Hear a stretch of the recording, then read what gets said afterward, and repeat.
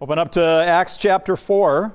We want to look at verses Acts 4:32 to 5:16 for a sermon I've entitled Fellowship, Fraud, and Fear. So it's going to be Acts 4:32 to 5:16, and here's what it says.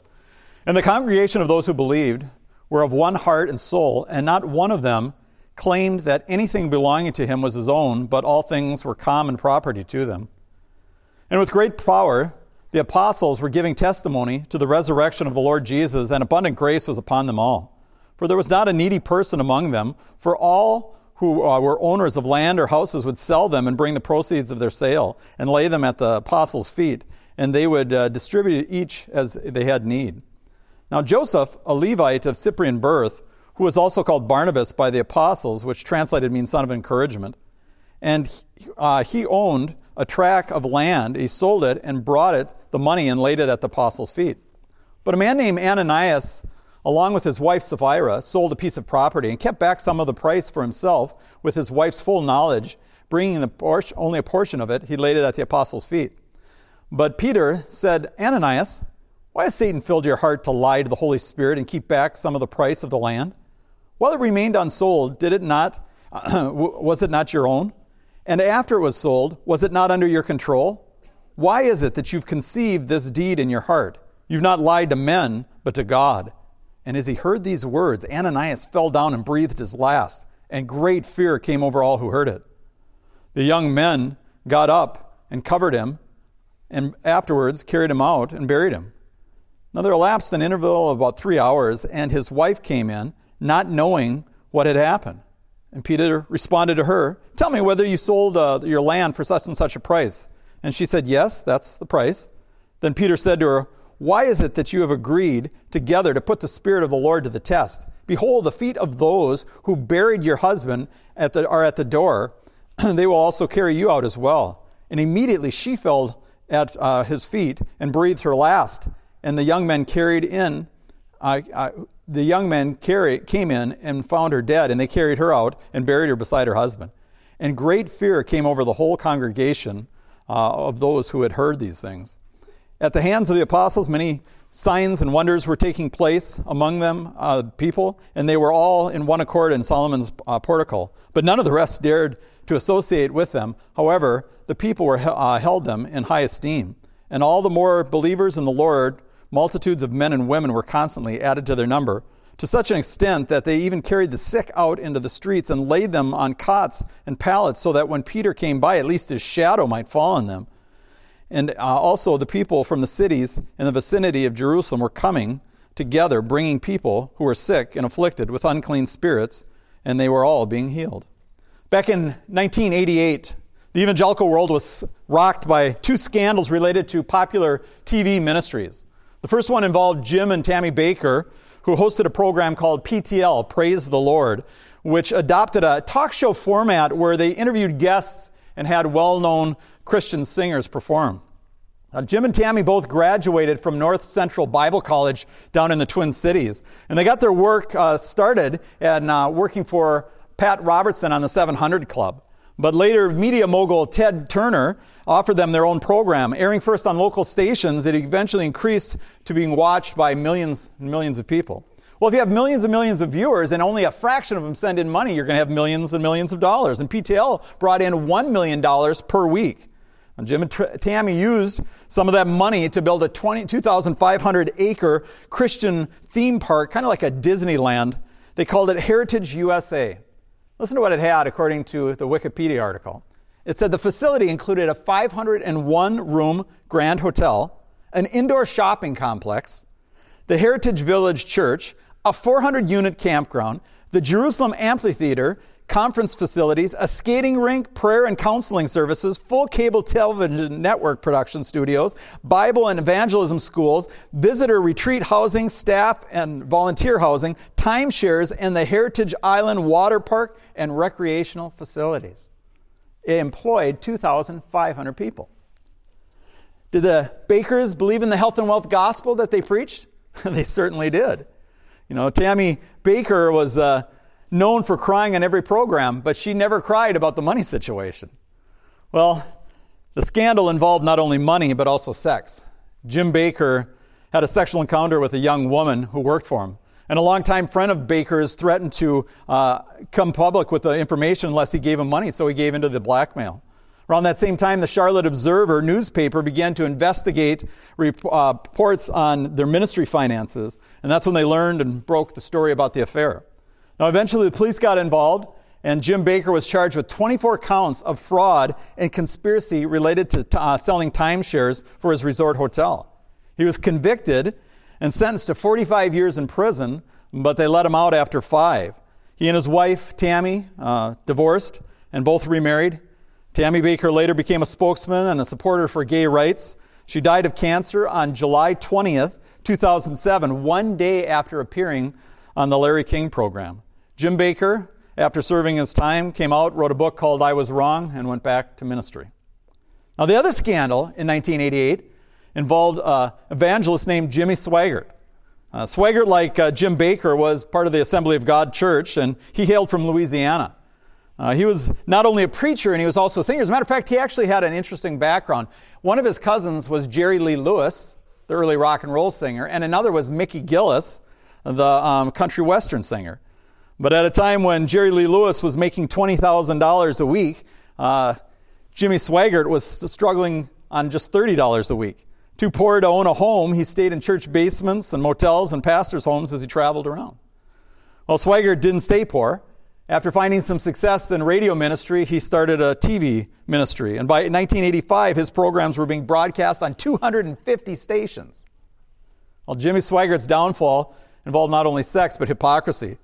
In 1986, he exposed a fellow pastor, Marvin Gorman, who had several affairs. But in retaliation, Gorman hired his son-in-law to stake out a hotel room that was being used by a prostitute to ply her trade.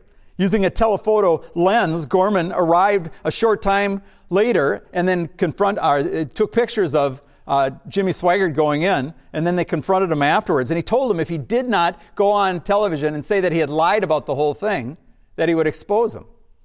Well, about a year went by and he hadn't said anything, so he did just that.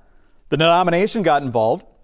They suspended Swaggart for ministry for 3 months and later extended that to 2 years. After the first suspension ended, Swaggart came on his television program and gave his tearful, "I have sinned" speech. His audience might have bought it, but the denomination didn't. They defrocked him. Well, that didn't stop Jimmy Swaggart. He simply became independent. But a few years later, the televangelist was caught with another prostitute. But by this time, there was no tearful apology. He simply told those at his family worship center church, "The Lord told me that it's flat out none of your business." Well, 30 years have passed, and Jimmy Swaggart is still in ministry. He's very popular in South America, and his son, Donnie, who's joined him, will take over when he's gone. Now, the church has been plagued by scandals throughout the centuries. Indeed, the very first scandal is found in our text this morning. For at a time when the church was experiencing wonderful fellowship and evangelistic success, the devil incited a man and his wife to lie about the amount of money they had given to the church. Their hypocrisy was not only denounced, but it ultimately cost them their lives. Because I want us to see the seriousness with which God takes sin in the church, we want to look at this passage to see what it has for us today. So let's pray and get in the text. Our Father in God, I pray for grace and mercy as we look at this. Help us to see this was a very dramatic proof of your concern for the holiness of your Son's church, but we want to have that same concern as well. So bless us now. We ask in Jesus' name. Amen. Well, I think we can outline this sermon using 3 words, the words in my title. You can use the words fellowship, fraud, and fear. So the first thing is the fellowship that they experienced, and that's in 4:32 to 36. Secondly, the fraud that was committed, that's in 5:1 to 10. And finally, the fear that resulted, and that's in 11 to 16. The fellowship that was experienced. We are one in the Spirit. We are one in the Lord. We are one in the Spirit. We are one in the Lord. And we pray that our unity may someday be restored, and they'll know we are Christians by our love. By our love. Yes, they'll know we are Christians by our love. We're living in a time in America where there's deep divisions, and people seem to be at each other's throats when it comes to political and social issues. I mean, today where you shop, what you wear, and even what kind of beer you drink is a political statement. Well, Christians have been divided many times, sometimes over serious doctrinal and moral issues, other times just a matter of preference rather than foundational issues. Here we have in this first section a picture of the church characterized by both unity and generosity, where the early believers lived out lives of self-sacrificing love. We see again in verse 32, it says this, "In the congregation, those who believed were of one mind, or one heart and soul, and not one of them claimed anything belonging to him was his own, but they all were with common property. And with great power the apostles were giving testimony to the resurrection of Jesus Christ, and abundant grace was upon them all. For there was not a needy person among them, for all who were owners of land and houses would sell them and bring the proceeds of the sale, and they laid them at the apostles' feet, and they would be distributed to each as he had need." Now, it's difficult to get members of even one family or the people in an office to get together and get along. But here we're told that the whole congregation was of one heart and one mind. I listened to a Jewish rabbi once say that if you have two Jews, you'll always have three opinions, at least. I heard a guy who was an Israeli businessman said that it's tough to run a business in Israel because everybody thinks they're the boss. Well, the truth is it's hard to get people to get along and work together smoothly for any common goal. But the early believers here were not only united in the work of getting the gospel out, but they were willing to make real sacrifices to make sure that people were cared for. Now, I have to say, as I mentioned a couple weeks ago, and this came up before, that a lot of people have used this passage to justify socialism or communism. I mean, they point out that the advocates of this system say this. They say, look, not one of them claimed that anything belonging to him was his own, but they had all things as common property. Now, a number of things have to be said about this. First of all, it was voluntary. It wasn't coerced. These people were motivated by love, not by envy or resentment that somebody else had more than they did. Number two, nowhere in the Bible are Christians commanded to redistribute their wealth.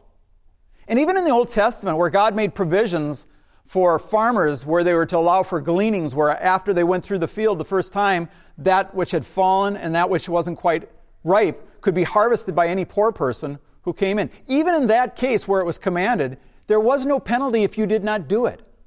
The reason is because God wants charity to be given from the heart. If it's coerced, by definition, it's not charity.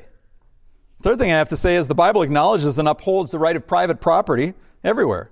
The command that says, "Thou shalt not steal," assumes that a person can have something that nobody else has the right to take from him. And the fourth is, when these Christians did sell their property and give money to the poor, they did so as the needs arise. So politicians in our country often speak of the social safety net. But honestly, folks, for some people it's become a hammock to allow them to eat their bread, not by the sweat of their own brow, but by the sweat of somebody else's. I remember seeing a bumper sticker, perhaps you've seen this one as well. Work hard at your job today because your neighbor is counting on your paycheck. Well, to live off the labors of another when you're capable of supporting yourself is actually a form of theft.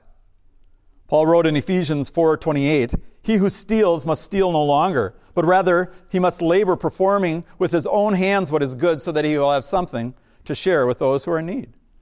Now, with all those caveats being said, it's still true and impressive that these early Christians were so self-sacrificing and generous as they were.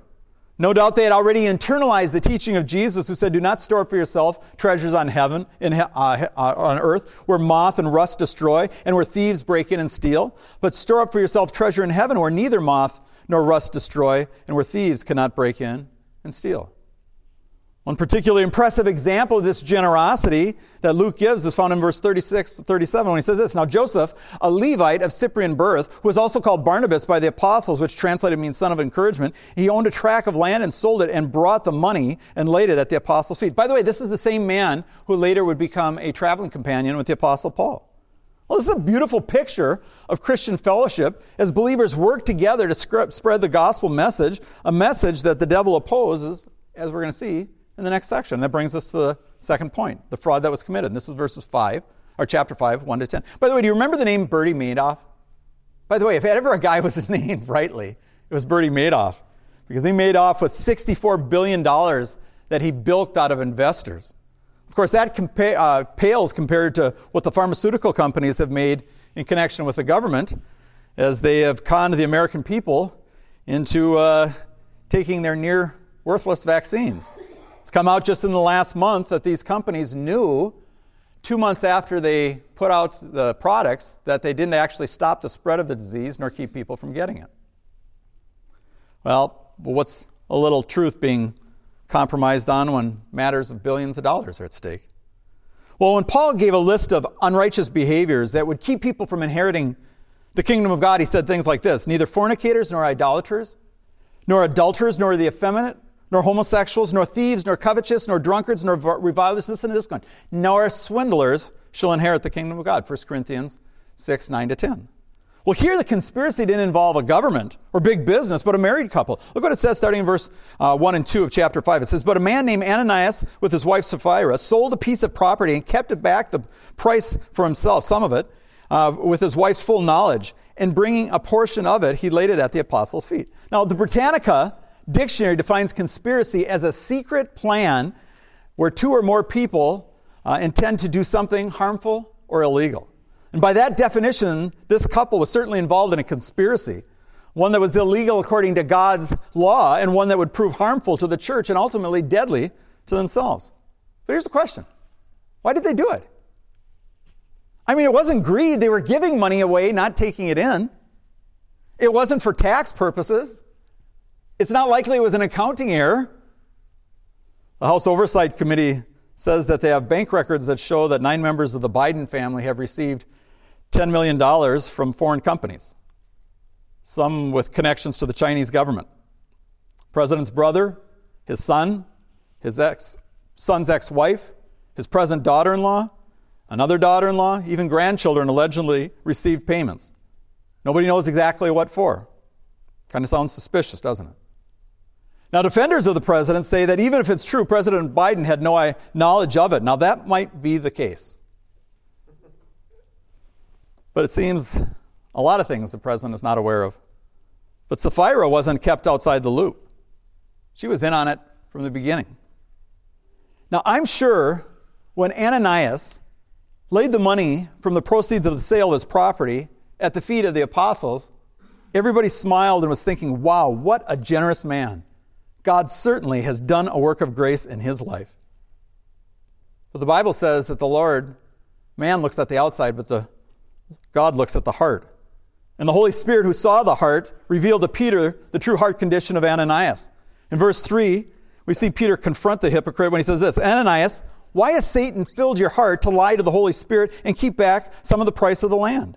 While it remained unsold, didn't it remain your own? And after you sold it, was it not under your control? Why is it that you've conceived this deed in your heart? You have not lied to men, but to God. Well, can you imagine going to the doctor for a heart scan? He brings back the image prints, and he says, you got a little bit of blockage and some calcium buildup, but what really concerns me is you have some Satan deposits in your heart, which are causing you to lie.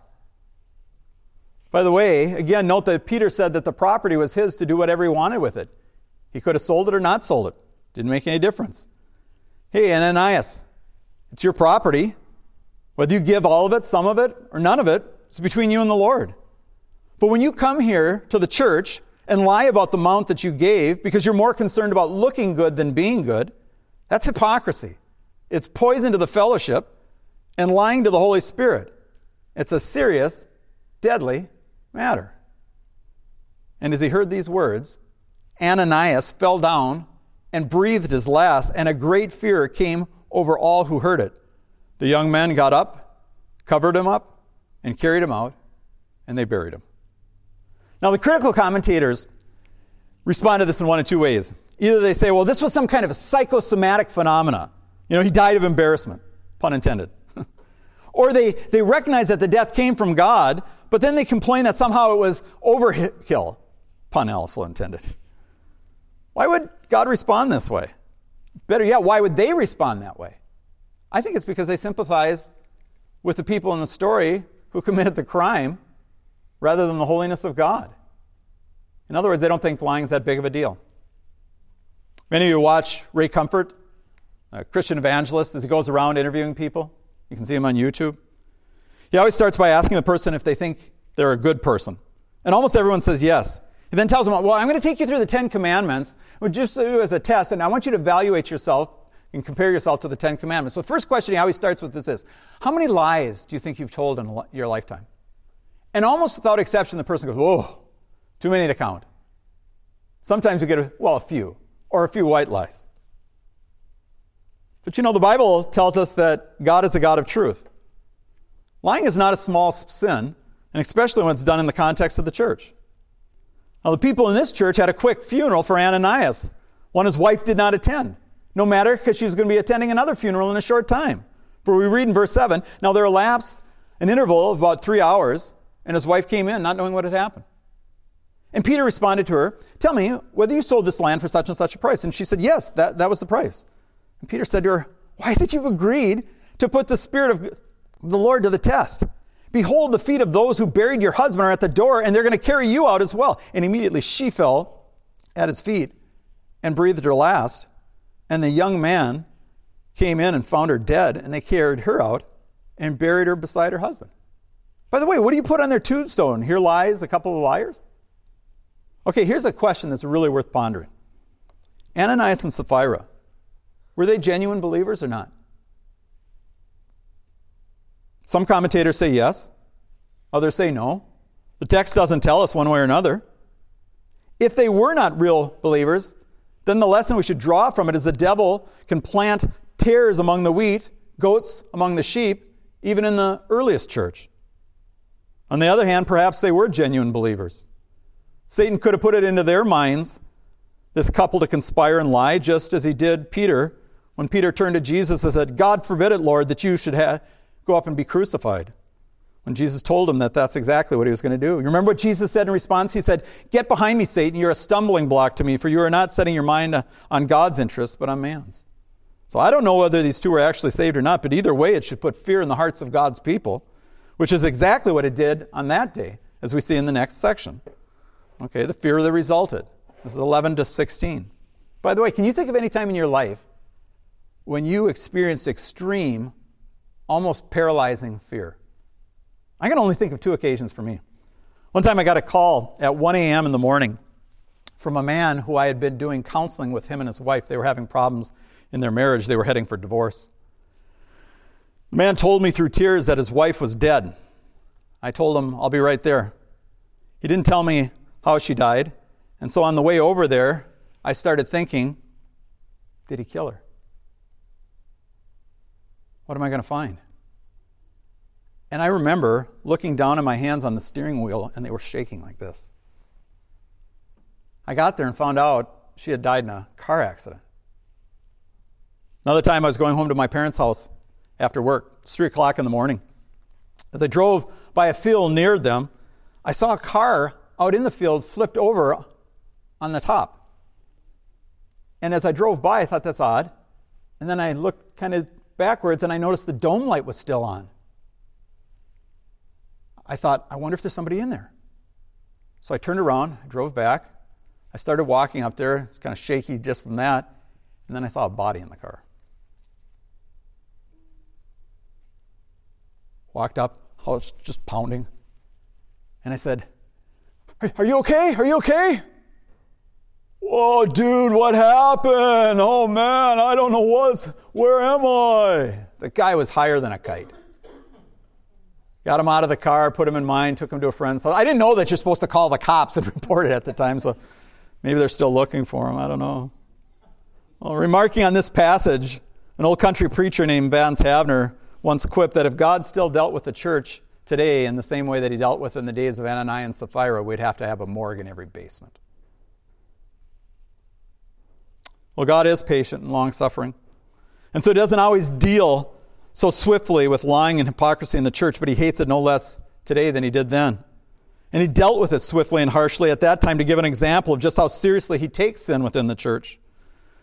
And here the intended purpose of their death was achieved, because it says in verse 11, and great fear came upon the whole church and over all who heard of these things. By the way, I had a teacher when I was at college, Jack Smith. He was a pastor at a church. And there was one guy in the church, I believe it was a deacon, was just causing trouble, all this trouble. It was always, cantankerous and everything. And one time when they were in some kind of a board meeting, one of the ladies in the church, an older lady, said, you don't stop that right now, God's going to take your life. Jack Smith said, I buried that man 4 days later. Wow.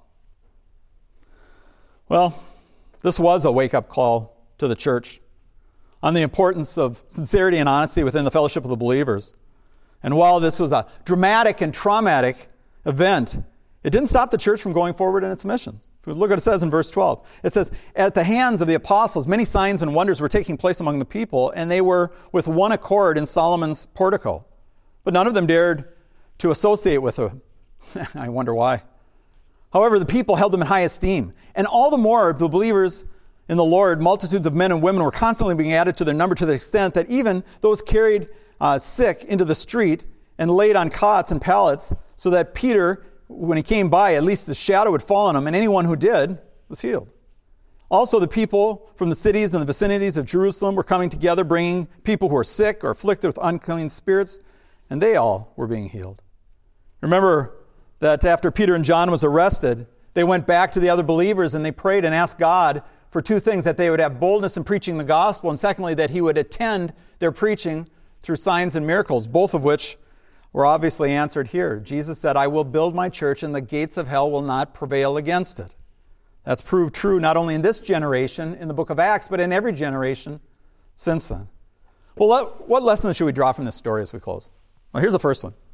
God expects us to do whatever we can to maintain, deepen, and widen the fellowship in the church.